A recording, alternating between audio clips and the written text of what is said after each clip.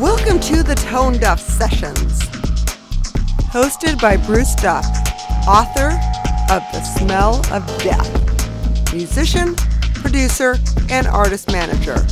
The conversations are recorded at Tone Duff Studio in Hollywood, California, and are a feature of Rare Bird Radio.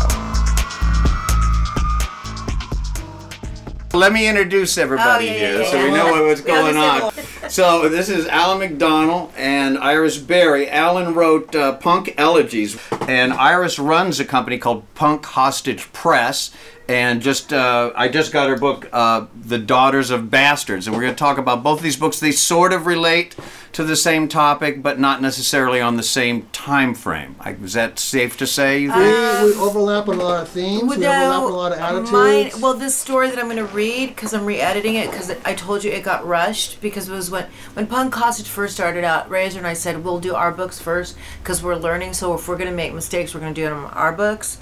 And we learned never book a launch party before your book's done, because then before you know it, life happens, and then the launch party's coming and your book's not done, and so you have to rush it. So hence it got rushed, and there was a couple of stories that I learned got that left out. Same thing working at a record company. Right? Oops. Yeah, it's the worst thing you could do. Problem at the plant is what we used to say. It's not here. You can't rush something creative because it takes on a life of its own. Especially if it's in print, because then you look back and you find the mistakes and you can't fix them. Well, we can now. Yeah. And but all those copies are out there. You can't track people down. I know. Let me. Oh, did I have Oh yeah, no. The first run, joking around, I have this crazy stalker that, because I wouldn't be his girlfriend's, is just all over the internet, saying these horrible things about me, and I was joking and with Razor, and I go, yeah, we should just thank him. And I go, just kidding. And he put it in the first run. I'm like, no, I was kidding. Yeah. No, I was kidding. But anyway. I have worse than that. I have the word irregardless starting a chapter in my first book, and it's there. So. These things happen. I saw one in a Damon Runyon book. I saw typos. But you know what? I found when I had to go through my book with the Rare Bird people, I'd read it so many times, I didn't see mistakes anymore. Well, your eyes think... You know what I mean? I know what it's supposed to say. Yeah, exactly. So I gave it to my wife to read it, and she didn't divorce me. And and then the editing at Rare Bird is pretty good. So I thought it was pretty clean, And I gave it to this one guy who had also written a book, a friend of mine, and he sent me all these 2 pages of corrections. I'm like, really? Yep. But other than that, how'd you like it? No matter how many eyes... It's your eyes see what they think they're supposed to see. It helps if you have trained people. The Rare Bird people are pretty good. Yeah, no, they're pretty good. And it's funny, I had Lino Licaro in last week when we were talking about the miracle of fact checkers and proofreaders, which is, there's so much stuff out there to read and everything now, but those people are almost all but gone. I don't know if anyone uses them. Yeah. I have 2 new people that are pretty amazing, thank God. They're literally the unsung heroes because they like it. And, At Hustler, we had an entire research department with a research head, and then they had 3 associate researchers under that research head. Then we had a copy department, which was a copy editor for each magazine, and there was a copy chief in charge of the copy editors. Well, we were talking about Rip Magazine earlier, which was part of the Hustler empire, and I worked there for their entire run. And, you could say what you want about Larry Flynt. Those were the most professionally run publications I ever worked for. I mean, that was a machine. And nothing got out if it wasn't checked and double-checked. That's amazing. It was pretty really cool. Painstaking. Larry had this thing where he knew he hadn't been educated, and he didn't want that. He didn't want anyone to be able to look at his work, his magazines, and go, hey, look, this is an uneducated person. So he was really put a lot of money in and recruited people who could really do it. That's why I started there as an assistant proofreader. I respect that, actually. In my 20 years. And I understand how, because he was Larry Flynt, and good for him. He did, he was Larry Flynt. I think he is still, probably. He is still, yeah. And I don't know, I have a lot of good feeling and regard and reverence for him, despite what, I didn't know him personally, but he was pretty... I bought a house. He took care of people. Woohoo! Yeah. Sure. Let me throw this out there, since both of your books, to me, seem to really have a lot to do with... because I'll fess right up. I was involved with a lot of punk rock. I would never in a million years call myself a punk rocker. I was a musician that happened to play in a bunch of punk bands. But I played all kinds of junk.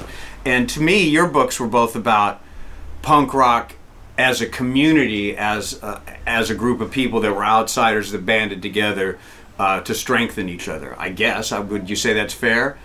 Yeah, I mean, I've never felt more at home. And with that in mind, something I wondered about, because it's not addressed really in either of your books, was there sort of a lack of that prior to that, or were you guys part of any other sort of scene or group or anything before that? I was a loner. I grew up in the Valley of Pacoima, and I grew up in a chop shop, literally, because my brothers were in gangs, and they were, lowering and tinting the cars, and it was a gang clubhouse, so there was a pool table, and my parents were gone out of the picture, and my friends thought I was a weirdo because that was their vision, and I saw friends getting married to guys that were going to jail, so luckily I worked at this place called the Rock Corporation on Oxnard, owned by a biker and the illegitimate son of Bugsy Siegel. And that's the first time I actually got to see punk rock. I think it was in 77 or 78. Like, X played, the Simpletons played. Mm-hmm. I introduced them. It was their first show. And so... Whose first show? The Simpletons. Oh. And so, yeah, I was such a freak to where I grew up. So when I found punk rock, I was like, oh, wow, these people are actually doing something I understand. And so I actually felt at home. For me, it was a little different because I never called myself a punk rocker. I never called myself a punk rocker. I'm not a punk rocker. But and the people I knew, for the most part, we didn't call ourselves punk rockers. Punk rock was an outside label. Like, we'd seen it, like punk rock in Britain. We'd seen there was some punk rock in New York because the Ramones had already started. The Sex Pistols were already going. But we were there, like, we were attracted to punk rock. But if someone came in and self-identified as a punk rocker, it was kind of like self-identifying as a cool person. You immediately had a suspicion of that person, and in a large percentage of the cases, you physically attacked them. You would cut their hair. Something would happen to that person. They'd get written on while they passed out. Yeah, it was like, and this for the community thing initially. That this is like where things like Iris and I, we have the experience differs, because for me the community ended right about just before Penelope Spheeris' Decline of Civilization movie came out. And then with Iris and this generation that sprang up from that was almost like a starting point. So like for me, like and for a lot of the people that were involved when I was first involved, like for the Screamers, for the artistic people, like for David Allen and various people, like they split. For Bobby Pinn, Darby Crash, for instance, he split before that movie came out.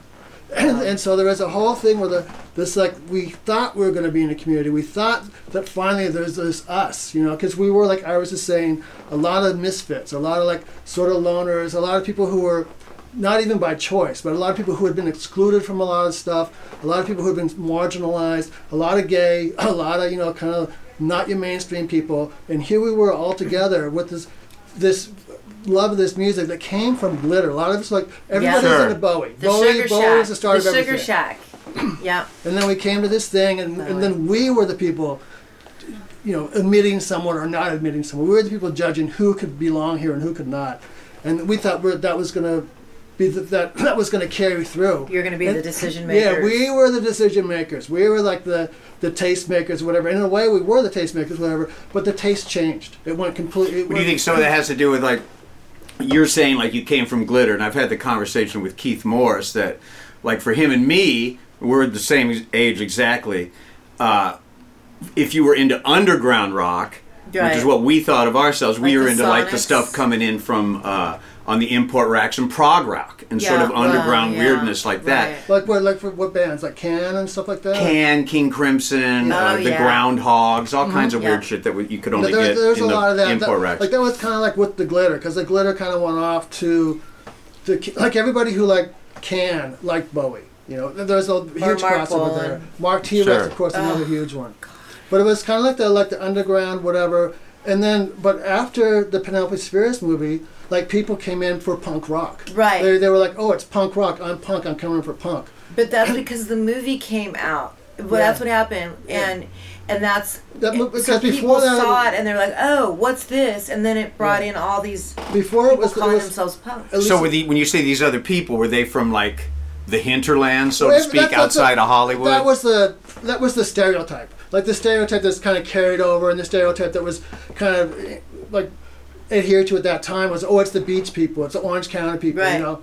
And then when they came in. See, here I'm still doing it. When they came in, but it became a different scene. Like you can see it in the slam dancing. The slam dancing initially was a really innocent thing, and slam dancing was a way. It was a friendly thing. It was a way for guys and girls to rub up against each other. And then came the jocks from Orange County. Then came people, JV athletes, and initially like a guy would come, like maybe when the Controllers first started coming around, one of the very early band, like they kind of I think there was one of the Controllers who like kind of misapprehended what was going on, and he got a little rougher than was acceptable, and the girls attacked him. And then next time he was there, he was in tune with what was going on. Yeah. But more and more people came in. It became like this dude thing, this like battling dude thing. Yeah. And that changed it. Like I read this excerpt from the John Doe book, Jane Whelan. I haven't read that yet. Yeah, I haven't read it either. Jane Whelan Guardian printed an excerpt of hers. And the two things that she seemed to indicate that I really agree with was intravenous use, people started shooting up, and then like the way you could see it was the difference in the slam dancing, how it became like this violent thing, and initially it was not a violent thing. No. It was very much like kind of. So wait, are you saying they had some? It started as art punk in Hollywood. I mean, it felt to me like it was more artsy, with the screamers, with Jules Bates and Slash. The way he took like initially, and Slash. like before, the initial thing you saw Slash magazine. And then, if you were really lucky, you were at the May 28th, 1977 show where the Screamers debuted at the Slash headquarters. Mm-hmm. Which is in the book. Very interesting. Yeah, but everybody was there. Recently, David Allen and Helen Keller, they posted this thing on May 28th. Where were you 39 years ago on May 28th? Jeez. And they had a shot from that show. And a lot of people, like Gary Panter, really talented artists. Yeah. A lot of people responded, that's where we were. And a lot of these people are still...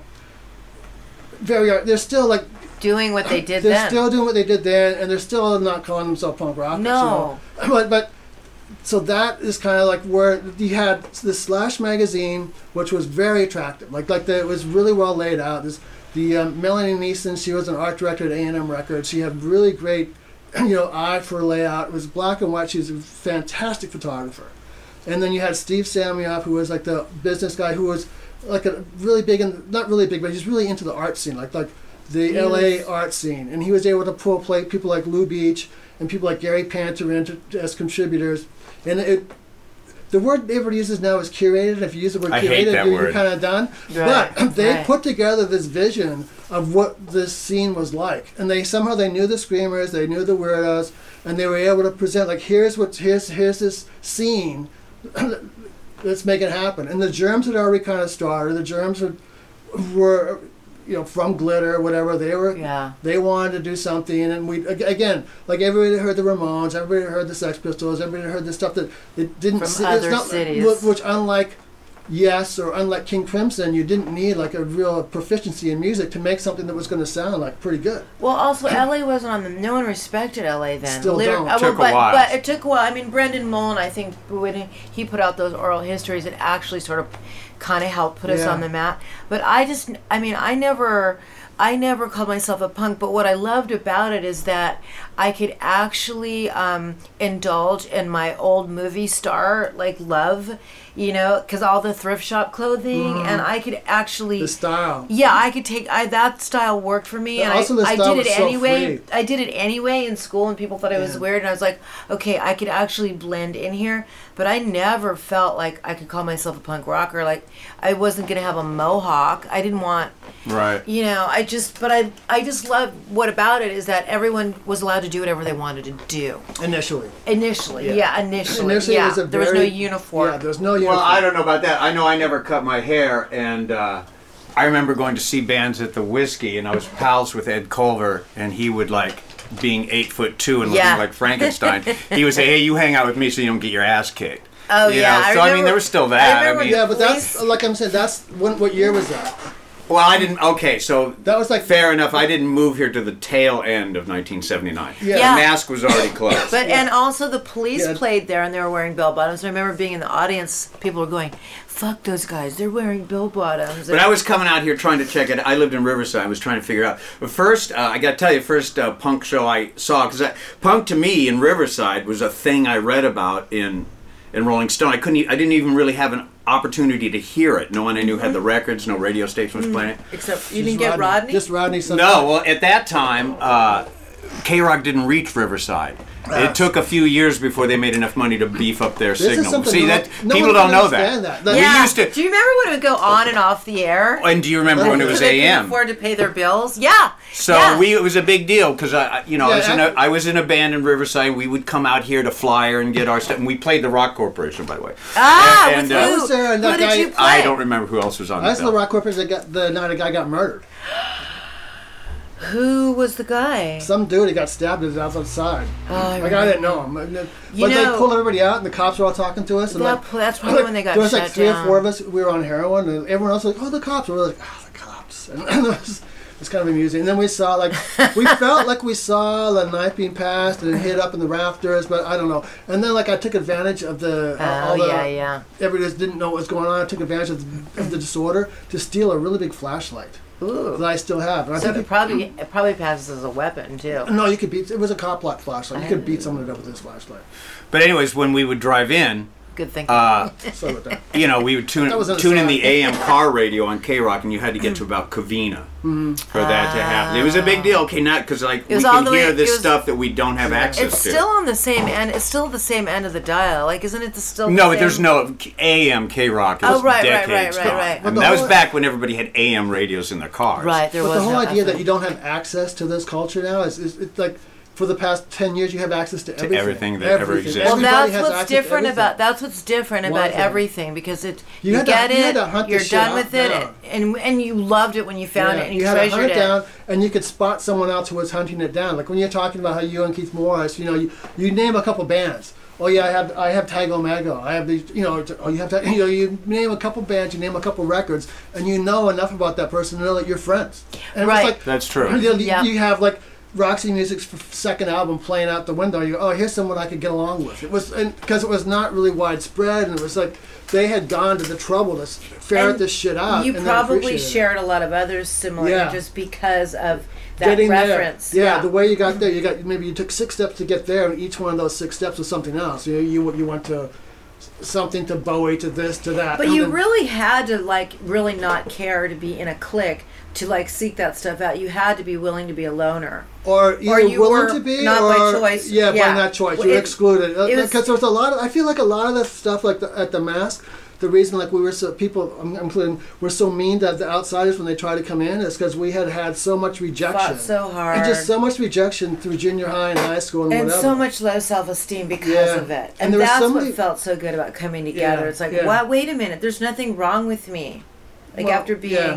Well, I mean, at least I found others Yeah. that felt the same way, and it was, it's Well, kind of... you would express yourself in a way that was really unacceptable, and then you had 4 people with you, And they doing the celebrated same thing. that Yeah, celebrated the yeah. same behavior. Yeah. Which was And then really you healing, also had actually. a lot of people who would say, I was the weirdest person in my high school. And then they'd say that it was a big boast. And I would not really say that because, I felt it was a little boasty. But I wasn't the But you had a weirdest lot of people who felt like they were the weirdest person in their high school who now were here. And But it still must have been a little cliquey because I know it was very clicky. No, Paul it's very Rossler, cliquey. who was in It was the extremely cliquey. Screamers, It was and cliquey was and rude. Like, people were snobby. It was- yeah, because he beyond says that cliquey. coming from the South Bay, he always felt an outsider, and he was in the Screamers. Yeah. Well, he Yeah. was in the Screamers later. He's the 3rd keyboard player. You have to remember there was David Brown first, who founded Dane Shaw's Records. There was Jeff McCall. Jeff had a Scottish last name, and then there was. But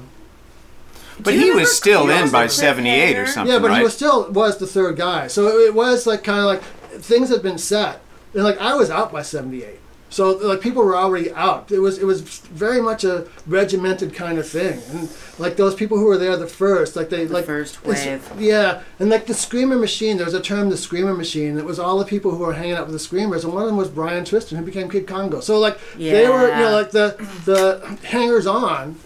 were pretty solidified. Well, they were so fans. it must have been hard for him. But it kind of always starts out being a fan. Yeah. And then you're like, oh, I love what they're doing, and no one's like stopping them. I mean, I watch so many bands learn their instruments on stage. Yeah. You know. But you had to your point, like these bands when they came, they had to get over this snobby, like they had to counter it, and it was always like, prove it. There was always like a prove it attitude to someone new who came in. Yeah. I would like to roll clicky. To the present day and ask you both a little bit about what you're doing nowadays. Iris, how do you start a publishing company? I was reading your thing online about the whole self-publishing, and you're sort of like a non-profit. And explain how all that works. It started when I was Tia Chucha, which is belongs to Luis Rodriguez, who's the poet laureate of Los Angeles, and he's just an incredible man. He does a lot for for the city, and he does a lot for jails and institutions, and he's he spent time in jail and has turned his life around and is recovered from that, and tries to give back. And my partner A Razor and I, Luis was going to put out Razor's book, and I edited, and we had a meeting with him, and he basically said, this is 2 books, and I've got a stack of books before yours, so it's going to be a while. And so when we left, we did a reading, and Razor went back to Oakland, and he sent me a text. He goes, why don't we just start our own publishing company? And I texted him back and said, okay, just thinking it would be just our books, just me and him. And then we just thought about names, and I was like, what about Punk Hostage? Because it was my URL on MySpace. Just kind of, I called everything like book hostage, record hostage, lipstick hostage. So he said, yeah. And we started doing our own, and then people that we knew and loved their writing said, hey, do you want to put out my book? And we're like, yeah, why not? So it exploded. We didn't expect it to. We're at 29 books right now. I'm about to put out Michael Marcus's book, Number One Son, and Dennis Cruz, The Beast Is We, and my book, The Daughters of Bastard, second edition, and also a book, LA River Lullaby, which is poems, and then Notes from a Punk Rock Crash Pad, which every chapter is a different address, basically, starting in the early 70s. And that's when you wrote?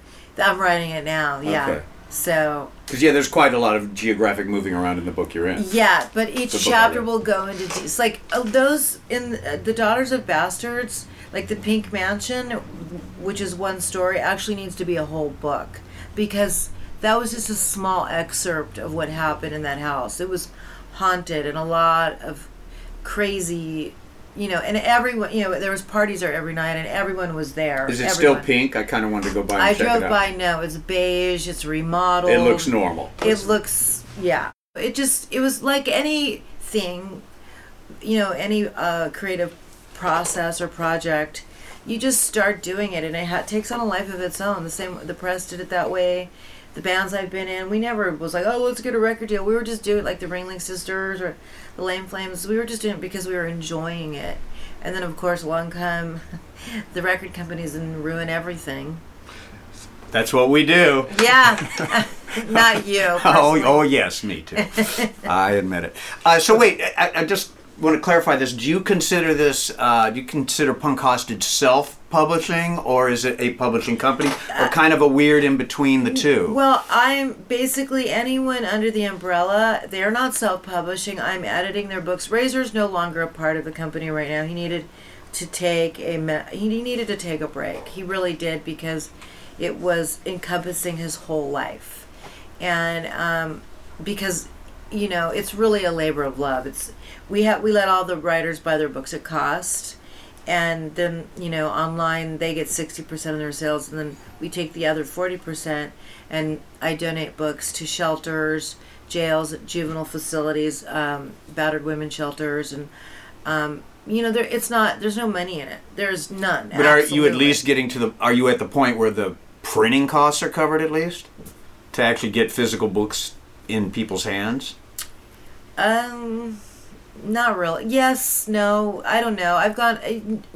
There's an extremely a lot of debt, but it'll be fine. You know, I have a vision for the future of how it's gonna be, and I think of every one of the writers as, you know, kind of a franchise, and they're on the website, and they're not self-publishing because I'm editing it or someone else is editing it, and but I always say, okay, what's your marketing plan? I'll help you, but I can't brand you. I don't know how to be you. And it's very DIY. She's the Ray Kroc of DIY publishing. That's the vision of the future. Iris's Golden Arches of Punk Hostage. No. It's the Rusty Arches. It'd be great, though. It'd be great if that was. Oh my God, you're right. It would. Yeah. But I just want to, you know, it's really fun working with other people, and I feel like it's helped my writing by working with other people, and I just love the collaboration. So, but at this point, it's like, okay, I've got 5 books that need to be written, and I'm actually excited because I get to take a break. Like now, I get to read like Alan's book, and I started reading this other book called Can't Find My Way Home. Have you read that book? It's called American Stoned Age. It's from the year 1945 to 2000, and it just talks about like Charlie Parker and Billie Holiday and Herbert Huncke and, you know, Burroughs and Ginsberg and Kerouac, and literally, you know, how drugs, you know, commingled with their creativity, and he's just such a great writer, and it's such a great book. Who is it? I'll find it. He's not somebody I think I've heard know. about it. I think I've heard the book, but I don't know who wrote it. If you go on Kindle, and there's like, it goes deep into it. Mm-hmm. And I almost bought it because I wanted to keep going, but I knew it was coming any day, and luckily it came the next day. It's so well written. So I'm writing, you know, I'm reading now because I'm getting to read stuff I want to, but I am spoiled because everyone on Punk Hostage, all the writers are really, really good. I'm really, you know, really proud of all the writers. Is there a screening process? It looks like if someone wants to be self-published or come to you, they can get it going, but is there like some kind of book or some type of thing that you would go, no, this isn't right for us? It has to be somebody, first of all, I can't be just a bunch of drug war stories and celebrating in that. Like, I want there to be, you know, I came out of this and now my life is, you know, like I want, you know, some sort of survival tales, you know, and cautionary tales, but I really like people that are charismatic and they're already into, you know, they're already out there reading. They've been writing. You know, not somebody who like is sitting around writing and then thinks that and is going to come to me and think that I'm going to make them famous, because I can't make anybody famous. And they have to be involved in their community of writers and working with each other and supporting each other, and like I said, not to be afraid on stage, be able to read and charismatic. That's true of anything. It doesn't matter what you're doing, music, art, books. If you're not in a community, if you're not out there hustling, for lack of a better term, you can't expect whoever's behind you to make it happen, because it won't. Yeah, I mean, I like helping the young writers. Like I really like helping them, especially the ones that are already involved in their, like, the alt-lit scene. They're already involved. They're making these fanzine, even with just paper and crayons, but they're doing it. And, you know, they're definitely very different than we were. But they're doing their own DIY thing.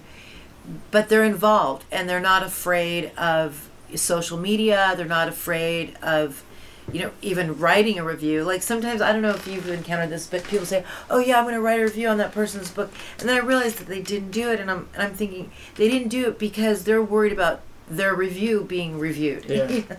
So... Well, that happens everywhere nowadays. There's a comment on the comment. Yeah, of course. But I just, you know, I want people who aren't afraid to get on stage, or they're just not afraid. And they actually, you know, but I will say this, all the people on my press that are really, really talented do not think they're talented.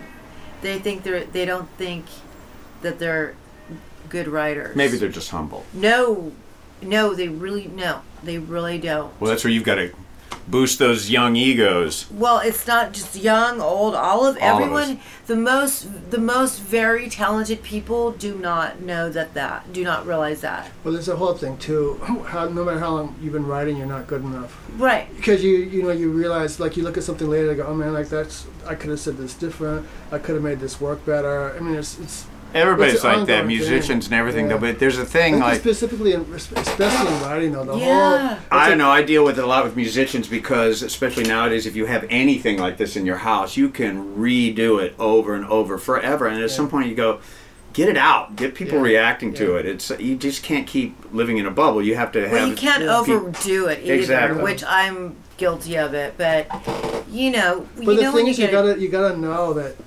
this writing thing, you got to look at it as something that I'm going to be improving at for my entire life, and it's got to be work the whole time. Like it's like people, sometimes something comes to you and it's really easy to write, and it's just all. I call that winning the lottery. By the way, but it's even to know if it's good though, you have to keep working to know if it's good or not. It's really a tough.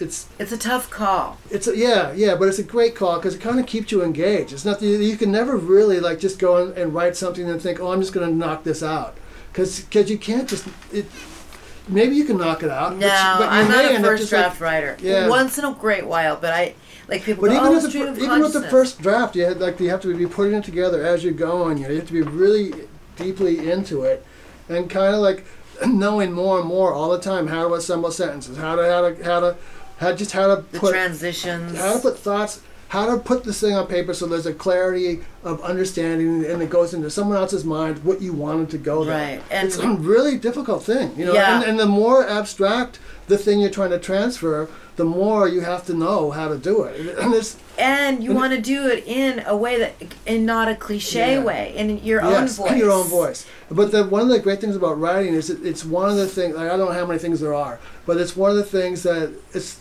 you can keep getting better at it. Yes. Until you're fucking 60 years old and over. It's something that it's not like your voice. It's not like voice or like sports or whatever else where you hit a peak and then from there on you're in the Masters tournament. But you can actually keep getting better and you can work toward that. It's a really engaging thing, very rewarding in that way. Also very frustrating at the same time.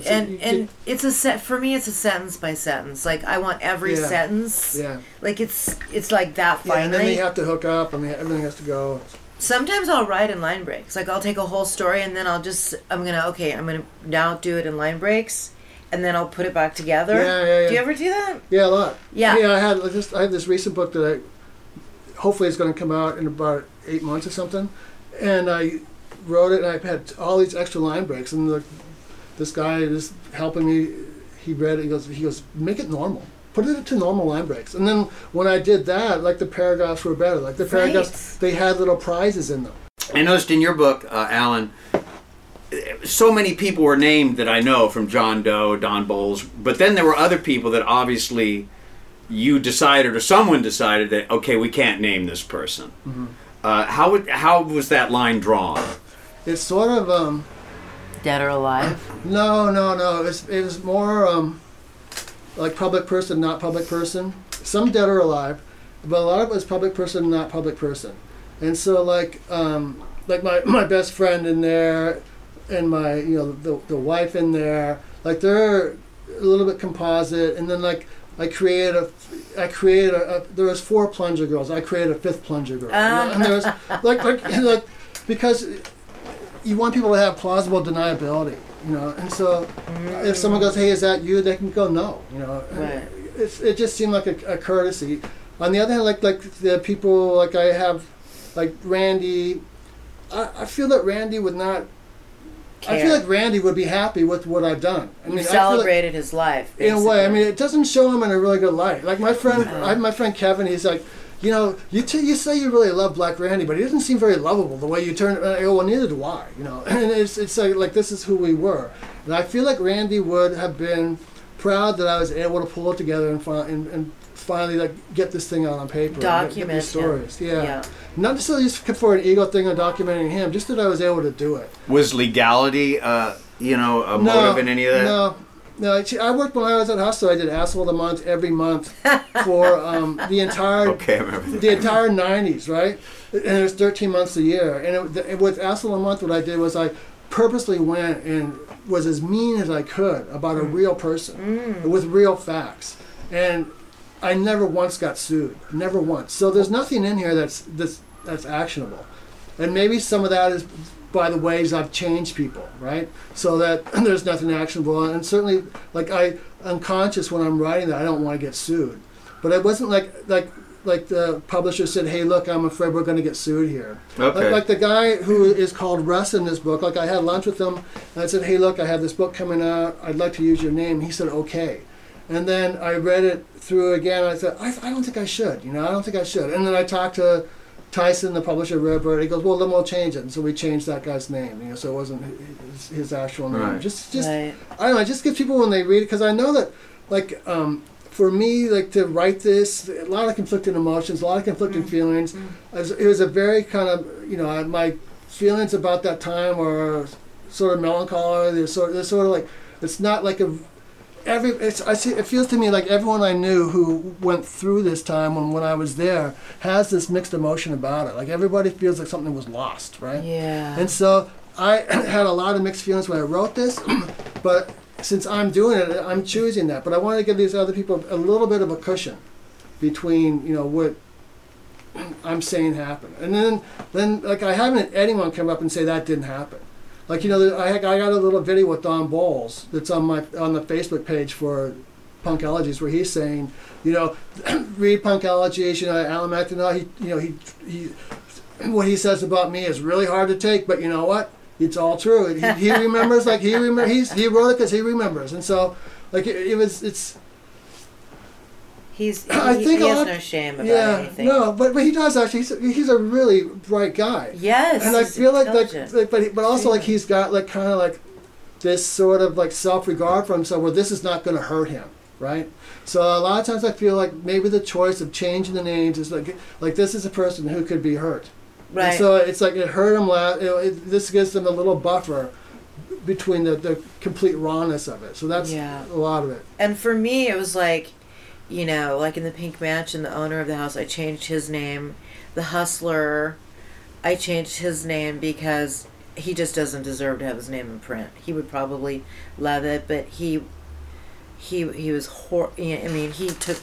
There was I remember at the John Anson Ford Theater there was a benefit. The Chili Peppers played, and somebody talked about it in. On Facebook, and Keith is like, isn't that where the guy ran off with all the money, him and his sister? And it was the same guy. And I was like, yep, that was him. But I just changed his name just because I didn't want to deal with him, but I just didn't feel like his name, he didn't deserve to be in print. He probably would have liked it. Yeah. So, and yeah, it was a case by case situation. Yeah. And then sometimes it was a name that someone used that was not a real name in the first place. Then I would leave it.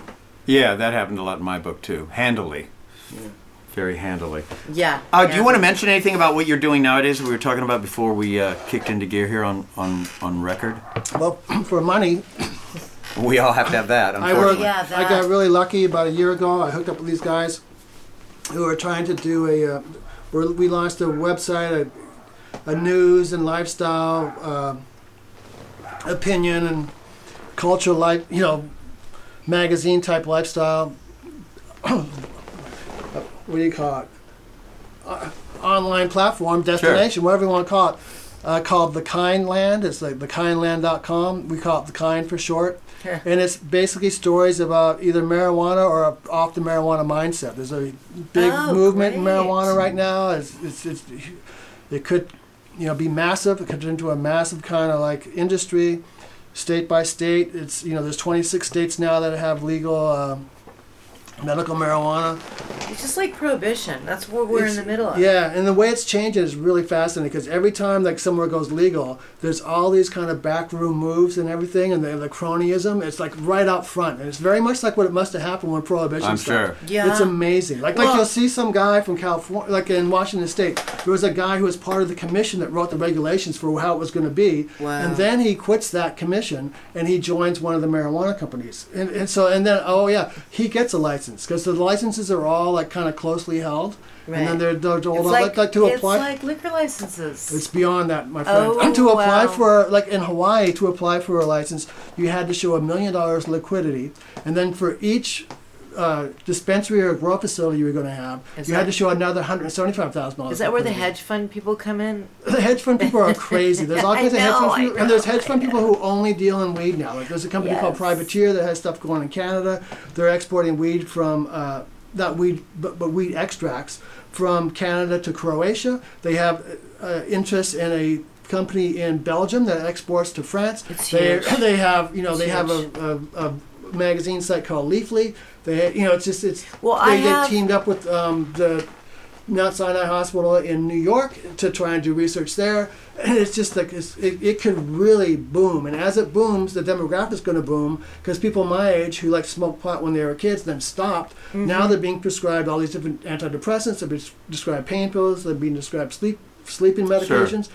All those things are extremely toxic. Oh, yeah, they're horrible. They're going to go and they're going to try. This is my guess is what's going to happen. They're going to go and they're going to try illegal, highly, hybrid weed, and maybe they're going to like it. A certain percentage of them are going to go to weed. I think, and they've taken the ability out of the, because when weed got too thinky, and then it turned on you. This is a different kind. That may be a myth. Yeah, I think that's a myth. Like, I'm not smoking the weed myself, but I do know people who've been sucked in by the sativa,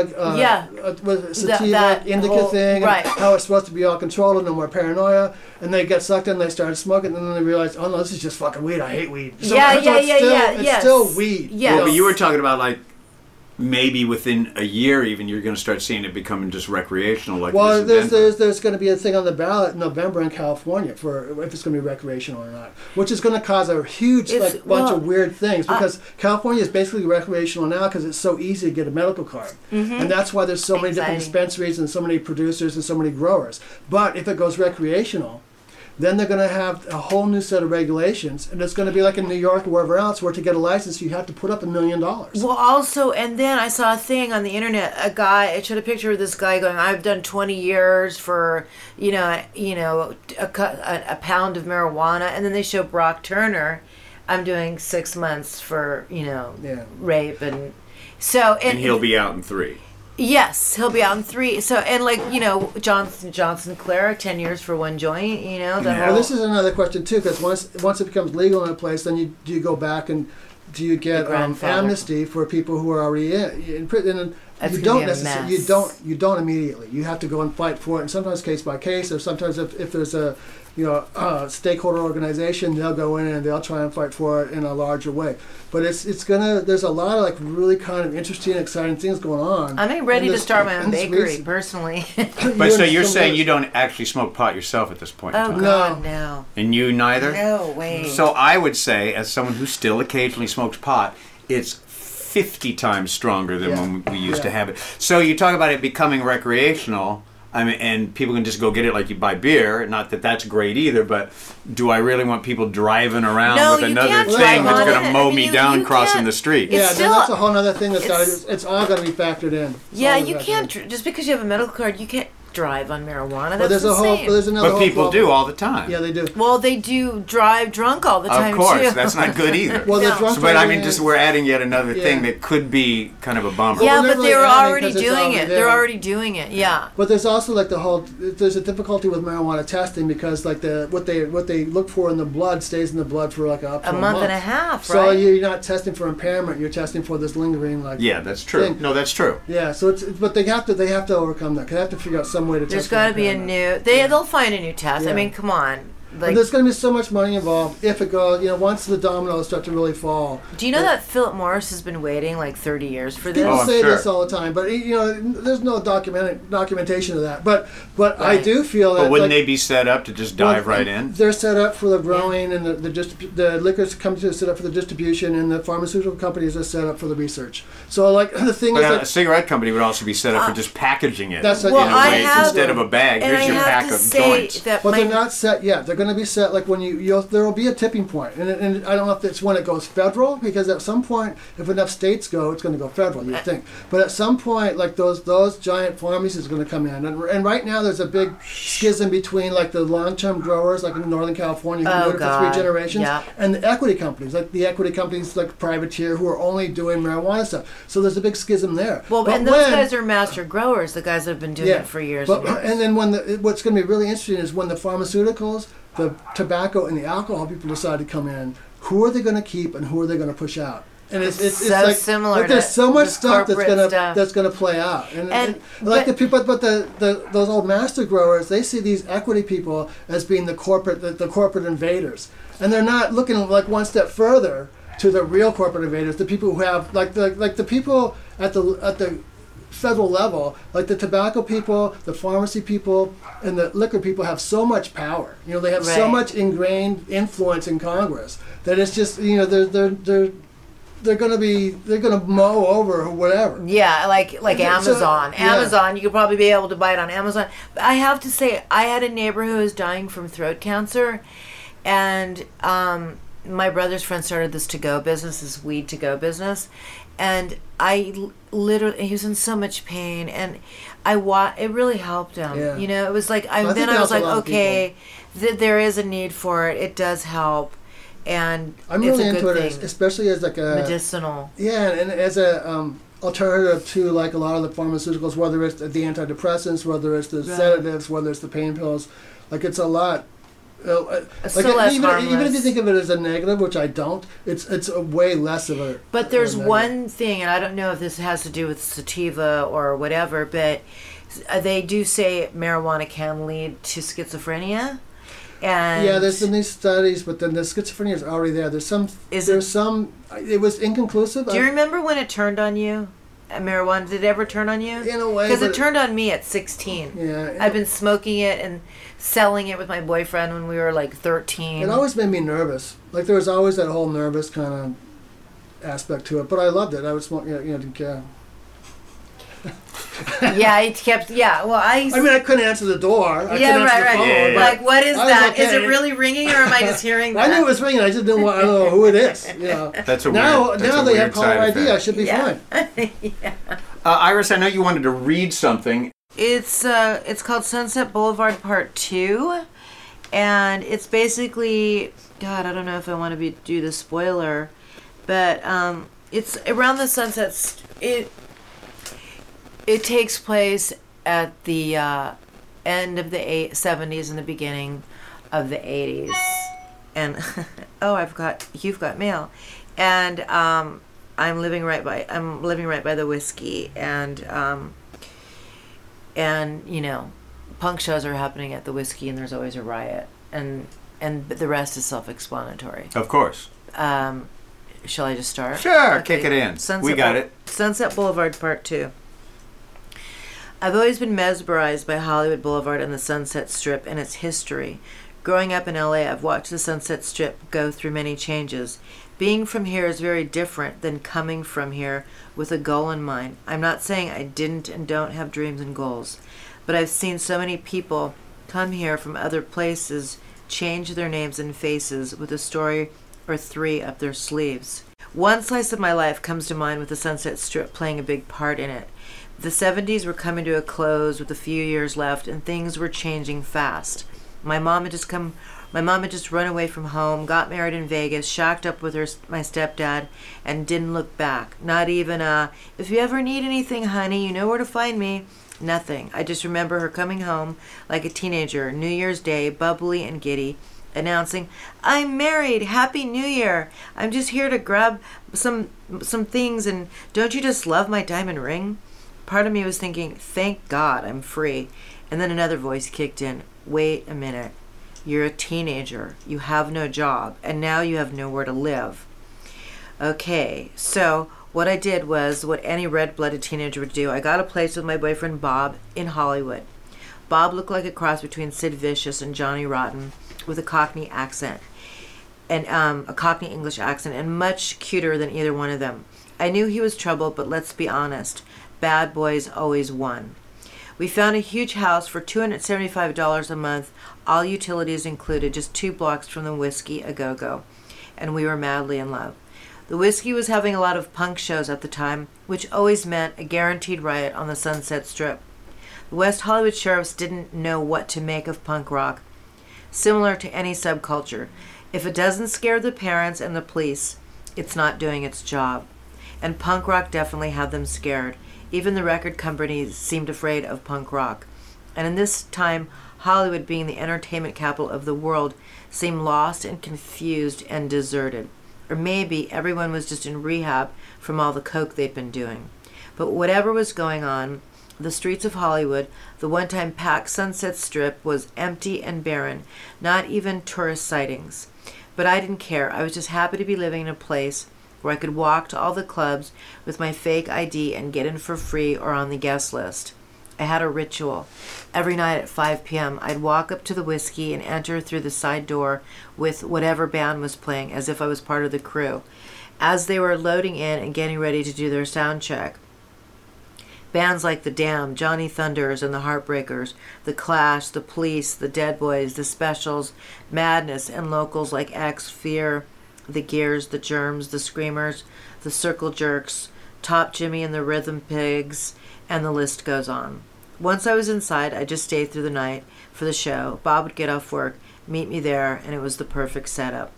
Eventually, I knew everyone on a first-name basis on the Strip, from the guys who worked at Gil Turner's liquor store to all the doormen at all the clubs. The Strip was my home. It was my Mayberry. It's all a little fuzzy now, and the last few years of the 70s blended into one another. But what I do remember is there was no pay-to-play, there was tons of parking, and no restriction signs that you needed to read 5 times over to make sure your car wasn't going to get towed. People still bought music, and there was still vinyl. Bob and I were young and truly didn't know how good we had it. And then came the 80s. Bob and I were in our second house, but still 2 blocks from the Strip. The rent was still $275 a month, and still with all utilities included. But we were growing apart. He was starting to not come home nights. He was painting Neil Young's ex-wife's mansion. Carrie Snodgrass, may she rest in peace. She'd been a famous actress, but those days were over, and even though he wasn't telling me, I knew he was having an affair with this older woman, and I also knew it wasn't love. Carrie was surrounded by all kinds of famous people, and Bob was starstruck. He was Carrie's boy toy, and looking at being a kept man. And well, you do the math. No matter how much in love we were, Carrie could give Bob a life that I couldn't. He could quit his job and party around the clock with rich and famous musicians and actors, most all icons. Love did not enter this equation, and I knew it was only a matter of time.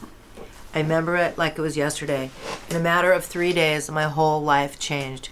Still a little fuzzy, but I remember being at Okie Dogs. It was where everyone went after the Starwood, another great club owned by the notorious gangster Eddie Nash. Eddie owned everything. It seemed like every time I got a job, I would eventually find out that Eddie Nash was my secret boss. I was constantly accidentally getting a job for the mob. But Okie Dog, probably owned by Eddie, who knows and who cares, catered to a different crowd, to a punk rock crowd, and it was always open. And on the night of December 6th, Darby Crash, the lead singer of the Germs, was walking up to everyone, one at a time, saying goodbye. I was with Nick, who would eventually become my husband a few years later. We both looked at each other as Darby walked away and said, "Is he planning to kill himself?" And the answer was yes. December 7th, 1980, Darby Crash, a.k.a. Paul Beam, was found dead of an apparent intentional overdose. This hit the city hard. It's all anyone could talk about. Until December 9th. I was laying in bed. Bob was nowhere to be found. And even though this wasn't unusual, something in the pit of my stomach was screaming, "This is it. It's over," and she won. And just as I was about to finally fall asleep, at around 3 a.m., the flashing of police lights outside my front window woke me up. I could hear my neighbor Tyler yelling my name from the back seat of the police car. Iris, Iris, Iris, tell them I'm a good guy and I would never kill anyone. A few seconds later, there was a pounding on my door, and a voice bellowed, "Open up or we're coming in," an offer I couldn't refuse. I opened the door to 2 policemen asking me if I knew Tyler, and I said yes, he was my neighbor. While the police were questioning me, Tyler was still yelling, tell them I'm a good guy and would never kill anyone." Tyler was a biker. The week before, he accidentally set his house on fire while fixing his bike and almost blew up the whole block. His house was big, with no furniture, just a lot of bikes and bike parts. I think it's safe to say that all the bikes were stolen, and his house was being used as a chop shop for whatever biker club he was prospecting for. It was probably one of the conditions of his initiation into the club. I tried to never know any details, but just by looking at his place, it was pretty obvious what was going on. They asked me a few more questions to which I had no answers. I did tell them that Tyler was a good guy and I couldn't see him hurting a flea. But the cops didn't care. They just thanked me and started to leave. Right before the cops got in their car, one of them yelled up to me, "Oh, by the way, John Lennon was just shot and killed in New York City." I stood in my doorway, speechless. What the fuck? Am I dreaming? John Lennon assassinated? Darby's death was a shot heard around the city, but John Lennon's death was a shot heard around the world. No longer a normal Monday night. No longer a normal Monday night football. The following Thursday, the LA Weekly came out with John Lennon on the cover of it. If it wasn't for Mark David Chapman assassinating John Lennon, Darby Crash would have been the cover story that week. Ironically, his death eclipsed by rock and roll, the very music punk rock was claiming to be dead. It was dead all right, but it still grabbed the headlines, and rightly so. A few days later, Bob finally showed up to get his things and to tell me, "Iris, I'm moving out and getting married. It's best this way. I hope you have a happy new year." I told him, "I'm sure you'll make a beautiful blushing bride." Welcome to the 1980s, I thought, a new year and a new decade, and like a tape loop running over and over through my head, all I could think was, history does repeat itself, whether I like it or not. I was still young, but felt like I just watched a Hollywood movie, a Hollywood noir movie. The movie Sunset Boulevard came to mind. And if you haven't seen it, this isn't a spoiler, because the movie starts out with the main star floating dead in a pool, posthumously telling the story of how he got there, dead in a pool. Like Bob, he was taken in by a rich older actress whose heyday had long passed, but she refused to believe it, and took him in as her boy toy. I haven't heard from Bob, but I sure hope he can swim. Thank you very much. I know it's a true story, but come on, 275, a couple blocks from Sunset, even back then, twice. To God. And both wait. times Pleasant and a bunch of the Runaways lived like 2 houses down, like our lives parallel. They lived in that. They lived in the apartment building on Palm. Well, Joan lived and in then that San Vicente. condo. She had a condo there in San Vicente. Yeah, and we literally moved kind of at the same time. But I was, locked in with my boyfriend, and that's when we started to get to know each other. But no, yes, it was 275. It was 275. Amazing. But the wages matched. Yeah. Well, we're going to leave it there on that happy note. Thank you for listening to... I hope I didn't hog all the time. No, we all talked a lot. I'm fucking pissed, Iris. Next time, you behave. All right. Thanks for tuning in. We'll see y'all later. Thank you. Bye. Bye. Thank you for listening to the Tone Deaf Sessions. Join us in 2 weeks when our guest will be Vicki Hamilton, author of Appetite for Dysfunction.